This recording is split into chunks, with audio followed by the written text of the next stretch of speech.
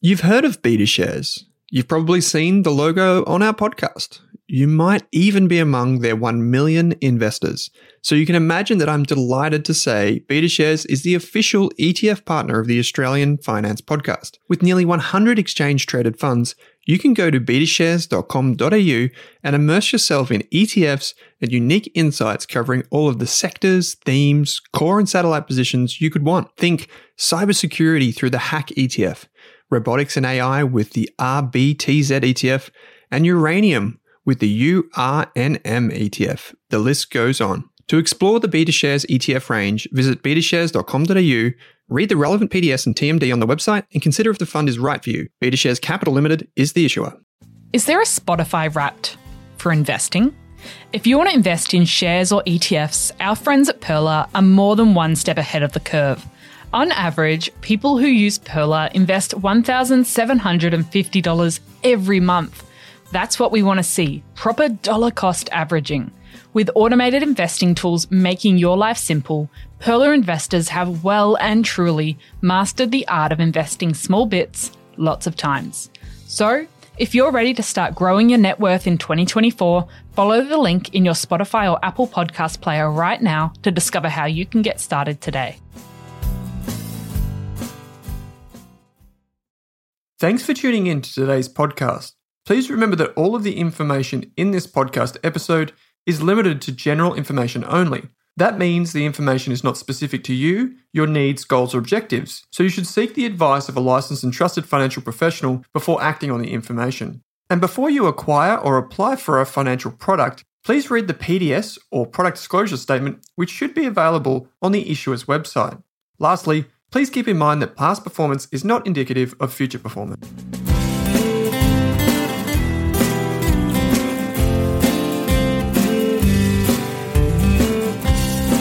Welcome back to this episode of the Australian Finance Podcast. And in this episode, I'm joined by a special guest who hasn't actually been on the Finance Podcast before, but I work with on a daily basis, Catherine Goh, who's one of our investment analysts here at Rask Invest. Thanks, Kate. It's good to be here. Yeah, so it took a bit of convincing, but I finally got Catherine on the show. She's been working with Owen and I for a few years now, but podcast debut. I know. Okay, so what we're talking about today, we're actually going to go deeper on last week's episode. So if you listen to last week's episode, which I highly recommend you do before today's one, we covered a brief 5-point checklist for some things to look out for when you're researching stocks, whether that's Australian companies or companies overseas. And then in this episode, we're actually going to go one step further and apply that checklist in a practical way to a company that we all know and love, the Walt Disney Company, which is listed on the New York Stock Exchange. So this episode's part 2 of our 5-part Shares Month series that we've put together because we've had a lot of requests to go more in depth on certain topics. And so each episode is going to get a little bit more advanced and technical. So next week, if you stay tuned to the series, we're going to have a episode with Owen and one of our senior investment analysts at Rask Invest, Kevin, and they're going to take what we discussed today to the next level and talk about some of the more technical aspects of investing and valuation. And then after that, we're going to have a special Share Month Q&A episode. So if you have any questions after last week's or today's or next week's episode, send them to podcast@rask.com.au and use the subject line Shares Month just so we can pull them out. And then finally in week 5, all 4 of us are going to gather and we're going to talk about where we'd invest a hypothetical $10,000 portfolio. So stay tuned for that one. It should be fun. And if you haven't listened to last week's episode, so week 1 of our Shares Month, please give that one a listen because it does set the scene for what we're going to discuss today. So without further ado, I'm going to let Catherine introduce herself because it is her podcast debut. So Catherine, what do you do at Rask? Well, I am an investment analyst is my official title. So basically what I do is just look for really great businesses that our members at Rask Invest and Rask Rockets can invest in. Yeah. So how did you get into investing? Did you study finance at school or university? Yeah, so I did a commerce degree at university, but I guess my journey to finance and investing kind of got started right when I was about to turn 18. So I was with Commonwealth at the time, Commonwealth Bank, and I had a Youth Saver account. So I think when you turn 18, CBA no longer considers you like a youth. So here are your options. Wanted me to go to like a standard everyday account. And I remember looking at the different options and the interest that was on offer. And I just thought, this is really low. So I did a little bit of research, and that's when I came across, high interest savings accounts, ETFs, and that's kind of where the whole journey started. So you got hooked on the Dolomites program and stayed with them ever since then. Yeah. So what's the favorite part of your day? So when you're researching companies and all the other things you do here, what do you find the most enjoyable? I think the best part is really just learning and finding new innovative businesses. I mean, with technology, with innovation these days, there's just continuously new ways to do things, new products on the market. Yeah, and I think that's what Owen did talk about in our episode last week, of just how much you learn by researching different companies about the world. And you get to put so many different skills to use. That obscure book you read about forests might actually have some application on what you're doing in your investment research. And is there any really interesting companies you've come across in your investment journey? Yeah, so one that comes to mind is a company called EML Payments. It's on the ASX under the ticker code EML. And it just operates across a broad spectrum of the whole payments industry, from like payments technology to gift card solutions to virtual account numbers. So yeah. Yeah, awesome. So today we're going to be talking about the Walt Disney Company. And as a disclosure, I did check my brokerage account last night. I own about $200 worth of Disney shares. I don't know if that even gets me a share. I'm not sure what the price is today. It's about 190, so okay, just got one. I own just over one share. Okay, that's good to know. And I think one of our other analysts, Kev, owns a couple of shares. So do you own any Disney shares? I don't know. But you probably do through an ETF that you own. Yes, I would say so. Yeah. So you actually, listening, might actually own Disney shares already through an exchange traded fund, or your super fund that's invested in the US market, because it is one of the bigger companies over there. So why didn't we choose Disney? We wanted a company that everyone knows and loves, that you've had exposure to since birth, probably. I think most of us have grown up on the Disney animations and movies, maybe the Pixar movies. We've had some sort of touch point. If we're American, we've probably been to Disney World by now. I mean, like 12 million plus people go to Disney Worlds every year. I mean, not during COVID, but before that. So you've already got some sort of touch point and understanding of Disney in a way, but you probably don't know just how many companies they own. I mean, maybe you've heard about the Marvel Universe. I mean, can anything top the last Avengers movie? I don't know. It's pretty good. The Disney Worlds, the resorts, they've got cruise ships now. They've got their own travel companies. They have the Disney Plus streaming service, which is something I became very familiar with during COVID. They have their own publishing line with novels and picture books for all ages. They own ESPN, Hulu, Star Wars franchise, National Geographic. There's just so much. If you go onto their website, it's like at least 1,000 different subsidiaries and companies below it. Yeah, there's a good graphic going around on the internet. We'll put it in the show notes, but it's basically like a Mickey Mouse kind of shape, and in it you've just got all the different parts of the Disney business, and it's just huge. Yeah, and the amount of people they employ as part of their worlds and everything else is just amazing. And I thought I just read this, but it's straight from their website, that the mission of the Walt Disney Company is to entertain, inform, and inspire people around the globe through the power of unparalleled storytelling, reflecting the iconic brands, creative minds, and innovative technologies that make ours the world's premier entertainment company. And I think that does sum up what they do. And so, Catherine, before we launch into applying the checklist to Disney, what's your favorite Disney product or service? Oof, I think it's pretty hard to go past Marvel, the Marvel franchise. But going back a bit further, in terms of my childhood, I feel like Finding Nemo. I was a big fan of Nemo growing up. Yeah. They had some amazing films. I have been enjoying Marvel recently. I think I went and watched maybe the whole back catalogue during COVID. There's a lot of great films coming out, and they're just coming out with more and more all the time. So there is a lot of creativity behind the scenes there. I mean, you were pointing out last week, just looking at the end credits of a Marvel film, just the sheer number of people. It's like goes for 5-10 minutes. Yep. While you wait for the post-credit scene. Yeah, the best part. All right, so I think it's a good time to launch into to the checklist. So I'm going to put each question of each part of the checklist to Catherine, and she's going to talk about some of the research she's done on that and what some of the things that she's pulled out while doing sort of a brief overview sort of look at Disney. All right. So to start with, what does Disney actually do? Yeah, well, that's also the first place that I would start as well when looking into business. So just trying to understand what it does, the different products, how it makes money. So for Disney, you'll be able to find this in the financial reports. So they always break it down into different divisions. So in Disney's case, they break it down to 4 divisions. You have the studio entertainment division, which is just the movies. So, you've got Marvel, 20th Century Fox, Pixar, Walt Disney Pictures, Lucasfilm, which is the Star Wars franchise. Just a little fun fact here. Marvel Endgame, it grossed US $2.8 billion at the box office. And Disney made around $900 million in profit just from that movie alone. That's pretty sweet. So that's one division. Then the next one is media networks. So you've got TV broadcasting. So Disney owns ABC in America. And it also includes domestic cable networks. So the Disney Channel, ESPN, National Geographic. Then you've got the direct-to-consumer segment, which is just basically Disney streaming services. So Disney Plus, Hulu, and ESPN Plus, which is like the US version of KO. And then last but not least, we have parks, experiences, and products. So this is Disneyland theme parks and resorts, and then also merchandise, licensing, and retail.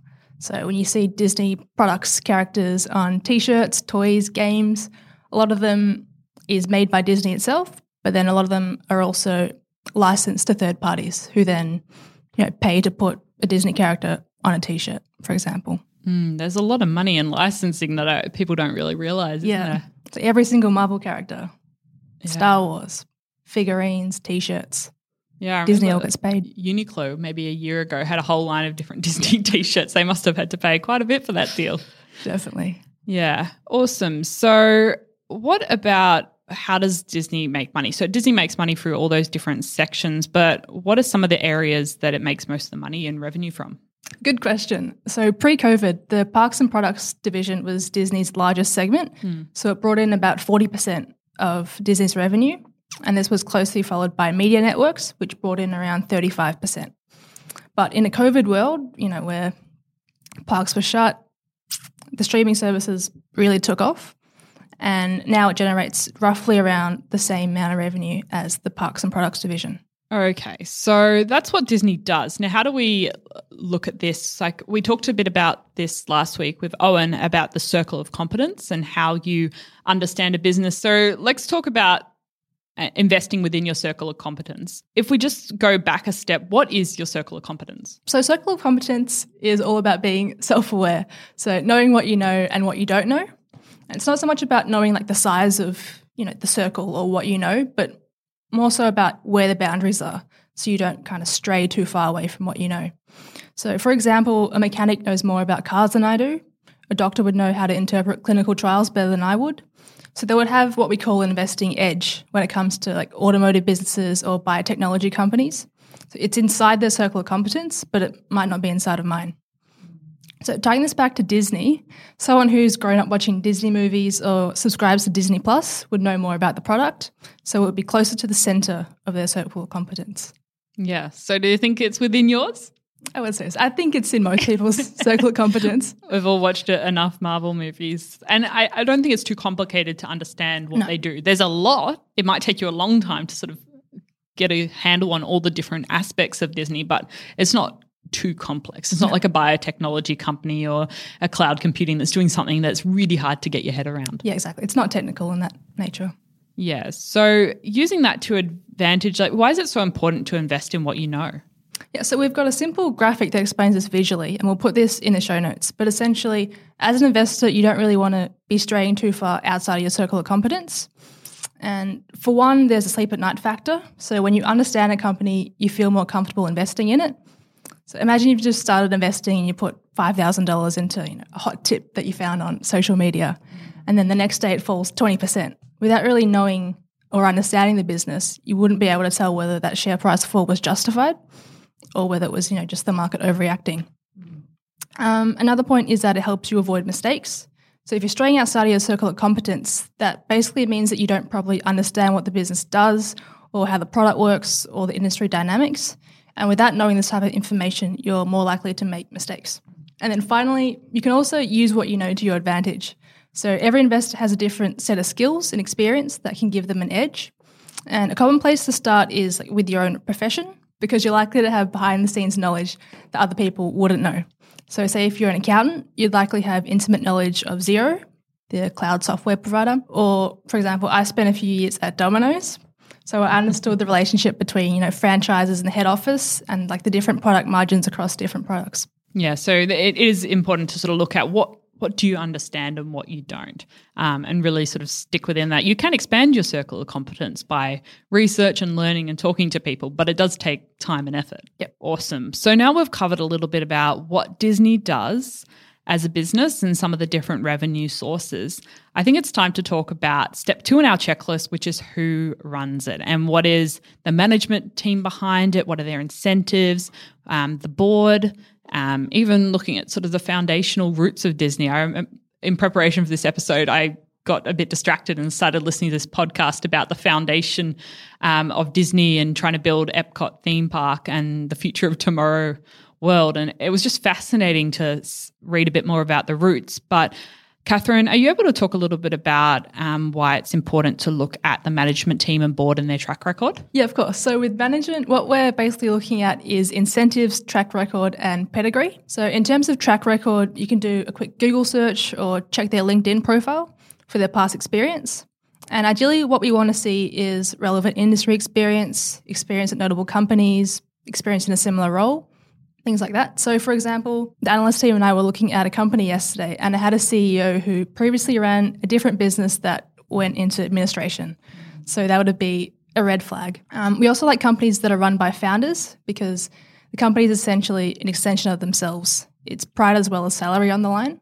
So I know, for example, Owen with Rask, he owns a big chunk of the business. His name's on the door, and you see, each day he just works so hard. So. Yeah, there's just a different kind of work ethic there if you are the founder and the person running the company. Totally. Yeah, so sadly we can't resurrect Walt Disney from the dead, but what are some of the ways that we can look at the incentives as well? Yep. So in terms of incentives, we're looking at how the management team are incentivized. So as potential shareholders, we're investing for the long term, and we want to make sure that the person running the business is aligned with shareholders and has a similar long-term mindset.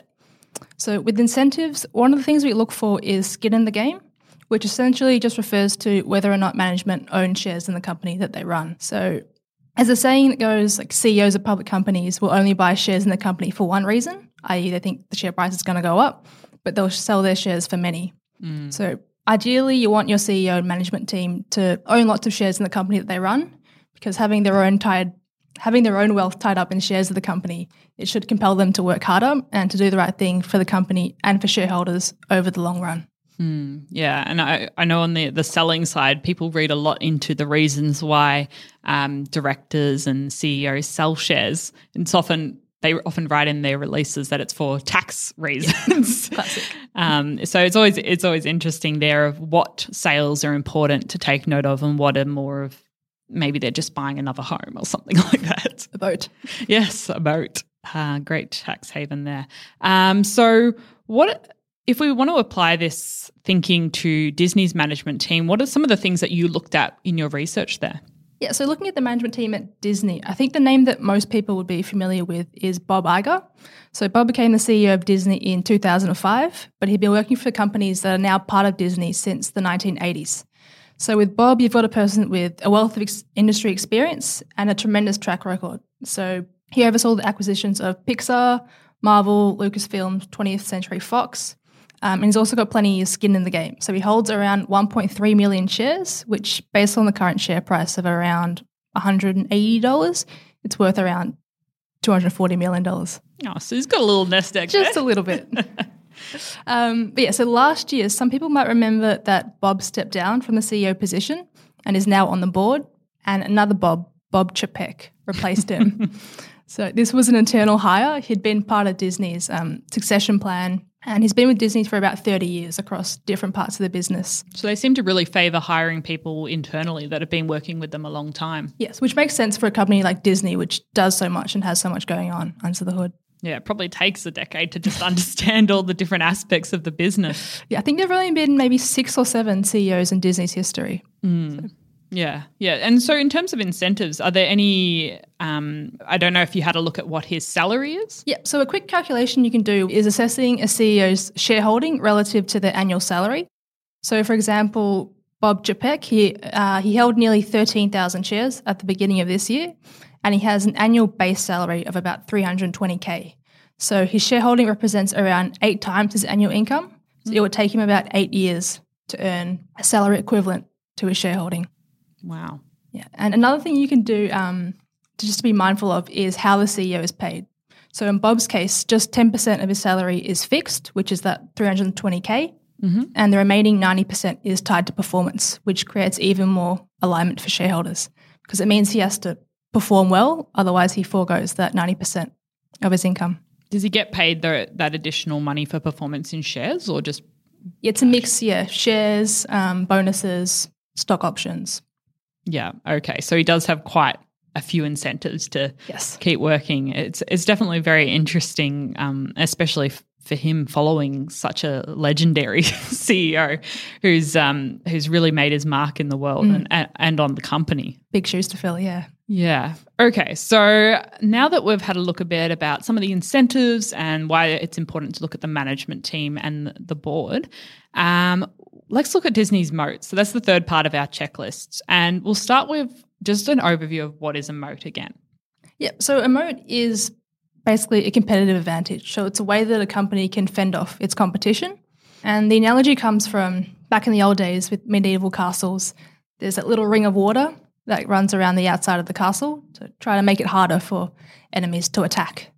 So in terms of business moats, there are many different types. For example, there's brand. So you think Nike, Louis Vuitton, they essentially sell the same product, but their brand is what you're paying for.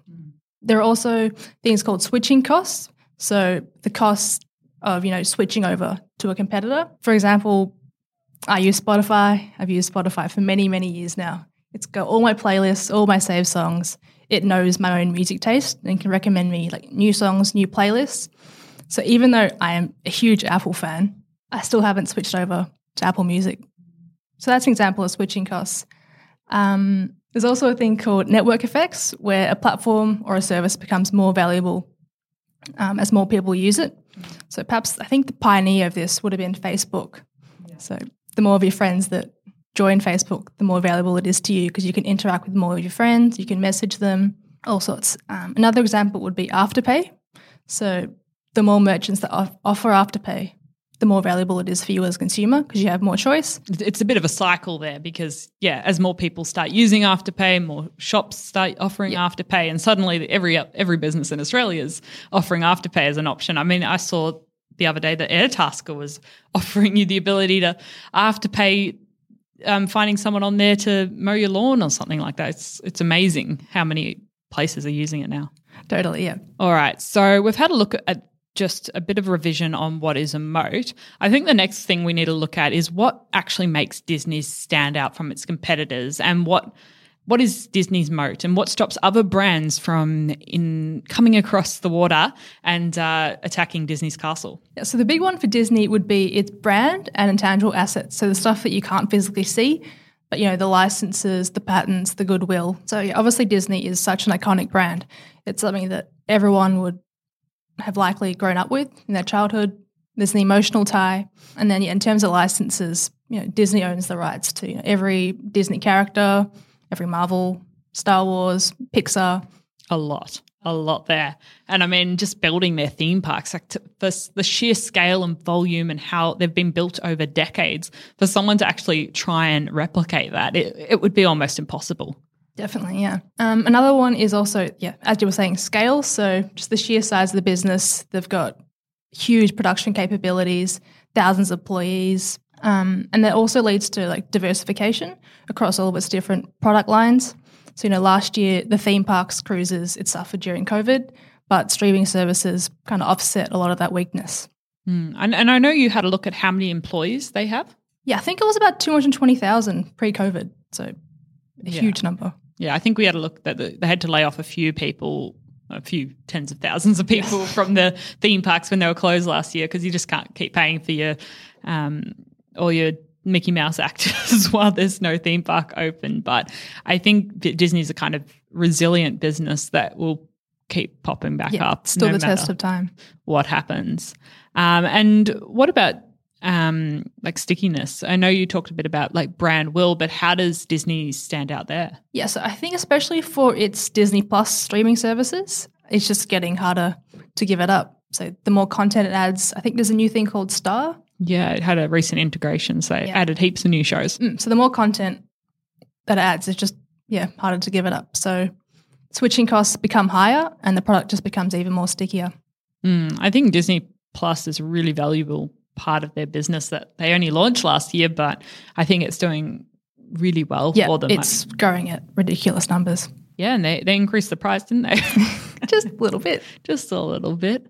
I'm currently on a TV break, but I have spent a lot of time watching different shows on the app, and they're not all Disney shows anymore. You've got a lot of different options. Yes. So it's very exciting. And I also thought the interesting thing they're doing is premiering their new movies. So you could pay to see it in the cinema, but you could also use the app and you could pay an upgrade cost to actually watch the movie on your TV, and you could gather a group of friends to come and watch the premiere together in your home, which is quite a cool thing. I think Milan was one of the first movies they trialled that on. And it gives them another option to then just doing a cinema release, which adds to diversification of revenue. Definitely. Okay, so now we've talked a little about Disney's moat, which I think is pretty big. Let's talk about whether Disney's in a growing industry. And this question is maybe a little bit harder to answer than some smaller companies that we might discuss because they've just got so many revenue lines and different companies underneath that all sort of fit into different industries. But what was your initial thoughts when you did research on whether Disney's in a growing industry? Yeah, so the first thing that you can kind of look at is go through management presentations. So they'll often, quote our TAM or total addressable market, and they'll give you a figure.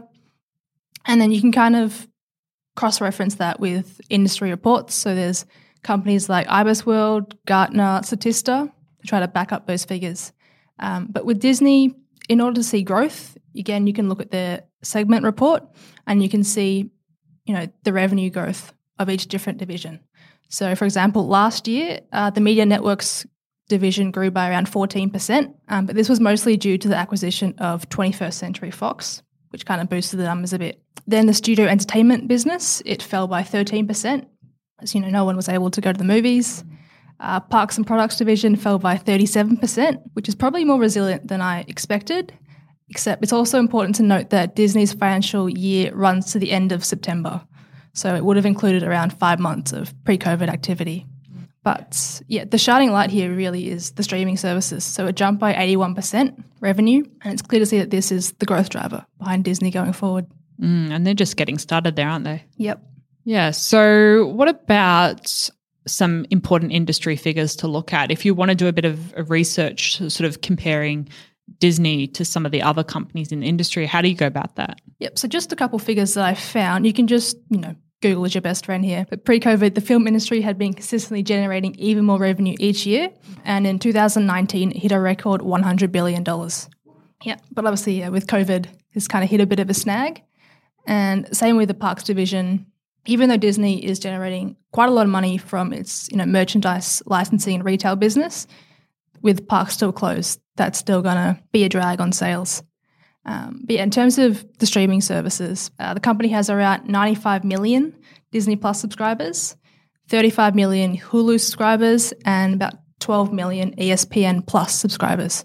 So quite a few people there. Yeah, and they're growing at really fast high double-digit growth rates. Yeah, so if you were, when you're researching the company and you can see how many different industries Disney companies fall into, like they've got the cruise line, which, that was obviously stopped last year, but that falls into a different industry to their streaming service to maybe their movies, which is slightly different. Would you break them all apart and compare them to their competitors individually, or did you find something to compare Disney to as a whole? With Disney, it's pretty tricky just because it does so much across movies, TV, streaming services.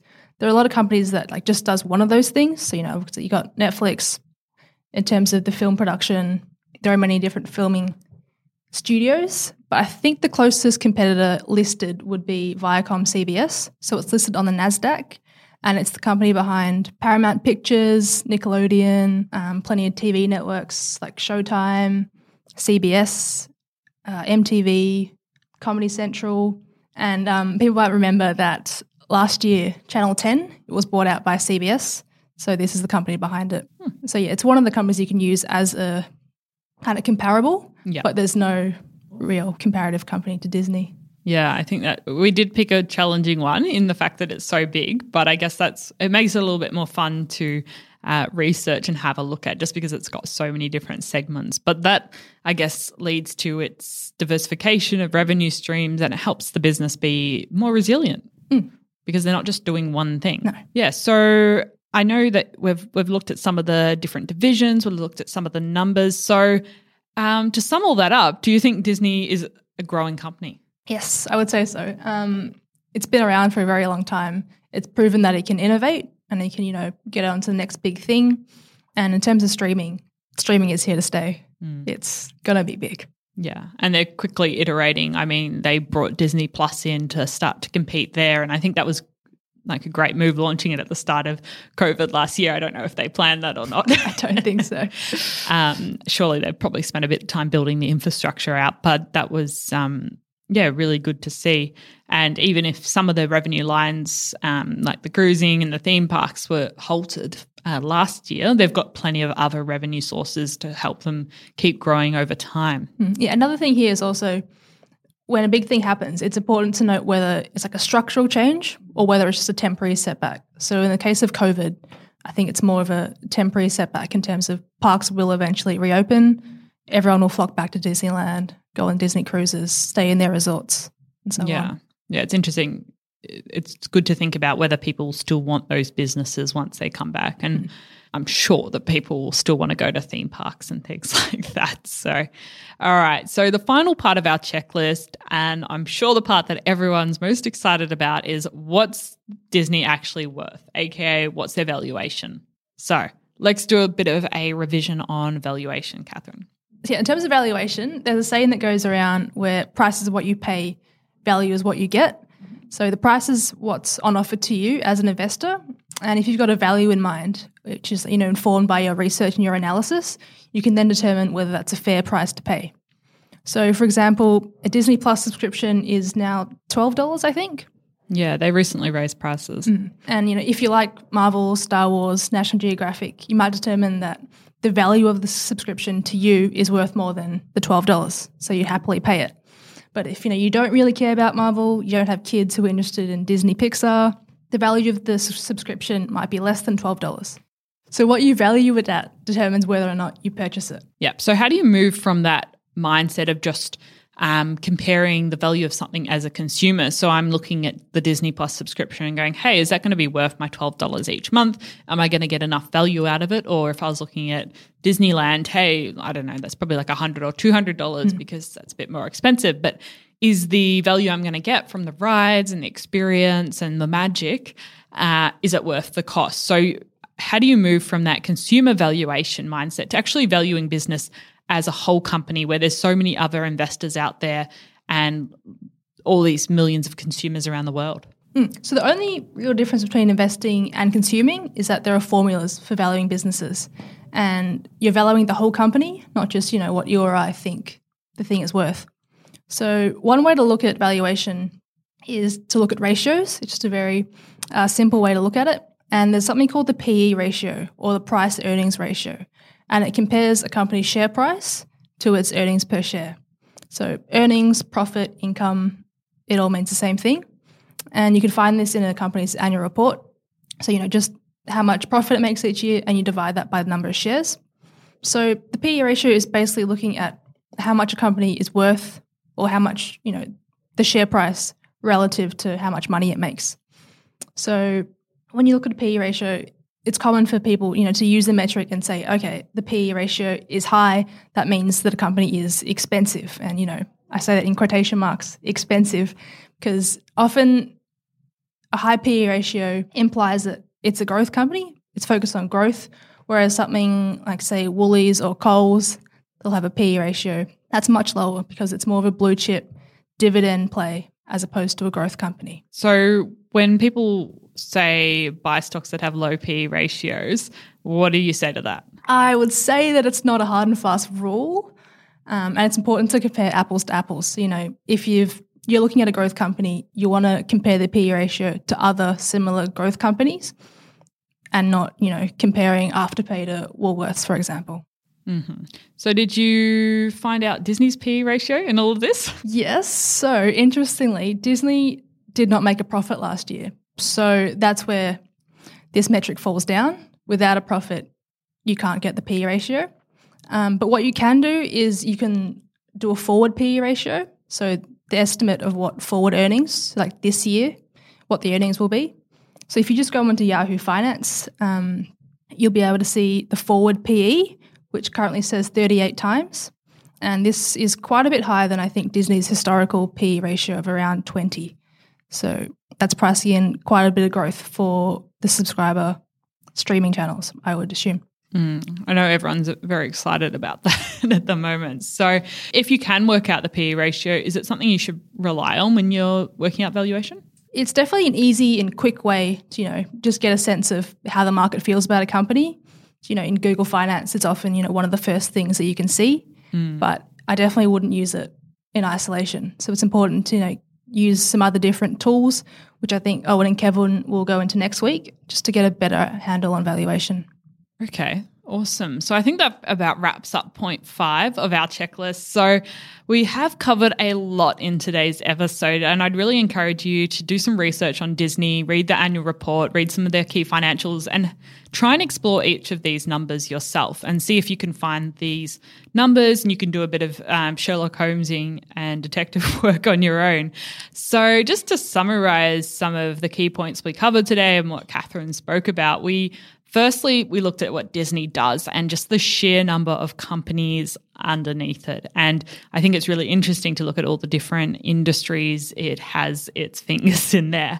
Then secondly, we looked at how the companies run. We looked at the current CEO and management team and how they're incentivized, what their salary is, how many shares they have in the company. And that's really important as well. And having a look at their track record, whether that's on LinkedIn or previous interviews, seeing what the CEO and board have done prior to this.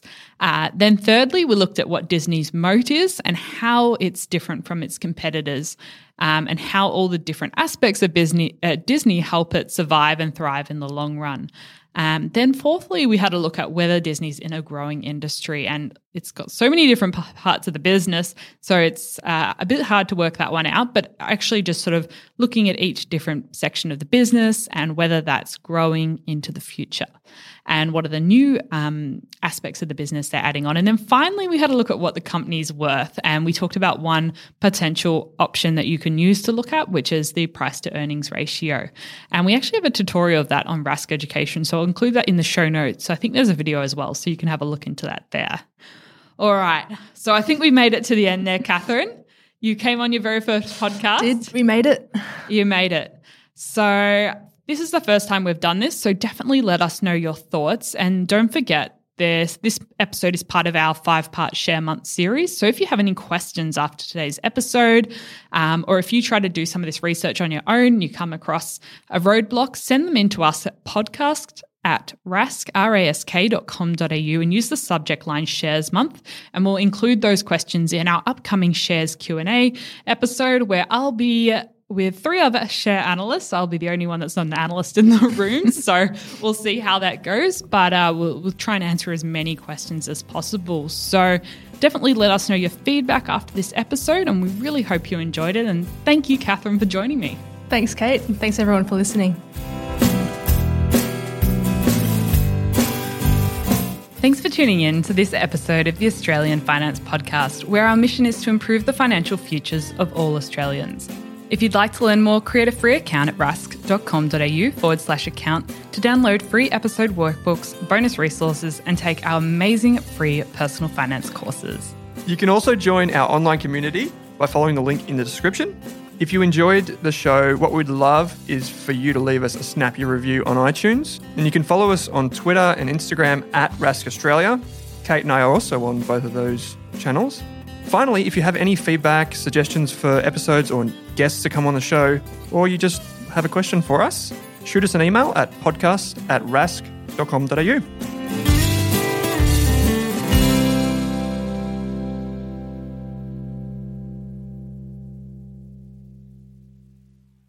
Are you thinking about starting your wealth creating journey, but not sure where to put your hard-earned dollars? InvestSmart can help. InvestSmart offers a free quiz that makes it easy to find the right InvestSmart ETF portfolio to help you reach your goals. Just visit investsmart.com.au and hit Get Started. Answer a few simple questions about your goals and how much you want to invest, and you'll get a tailored statement of advice with a portfolio recommendation. You can visit investsmart.com.au for a no obligations free statement of advice. This ad is brought to you by InvestSmart Advice, AFSL 334107. For more than a decade, I've been hunting for the best investors and their methods, strategies, and tools for investing. After years in the industry, countless books, a few degrees, and 1,000 podcasts and live shows, I've rolled this accumulated knowledge into something called Rask Invest.